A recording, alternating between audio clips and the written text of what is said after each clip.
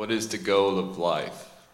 The goal of life, there are two goals. First, if you cannot able to reach to the self-realization, then your mind and speech and body help others. With the body, speech and mind, you help others. And if you want ultimate goal of life, then ultimate goal of life is to get self-realization. When we realize our soul, that is ultimate goal of life. In this life, we have to realize who am I. And then once we realize our soul, then we have to stay in stage of our pure soul. That is ultimate goal of this life. Because really we are pure soul. But due to ignorance, we believe that I am Andrew, I am so and so, I am so and so.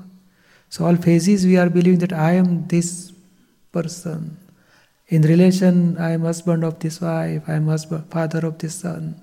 Like that in relation, whatever becomes, we believe that I am father, I am husband, I am engineer, I am doctor, I am man, she is woman, like that. Once we realize soul is permanent, and that will give you permanent happiness. And once we realize soul, then we are not going to charge new karma. Due to ignorance, we are charging karma.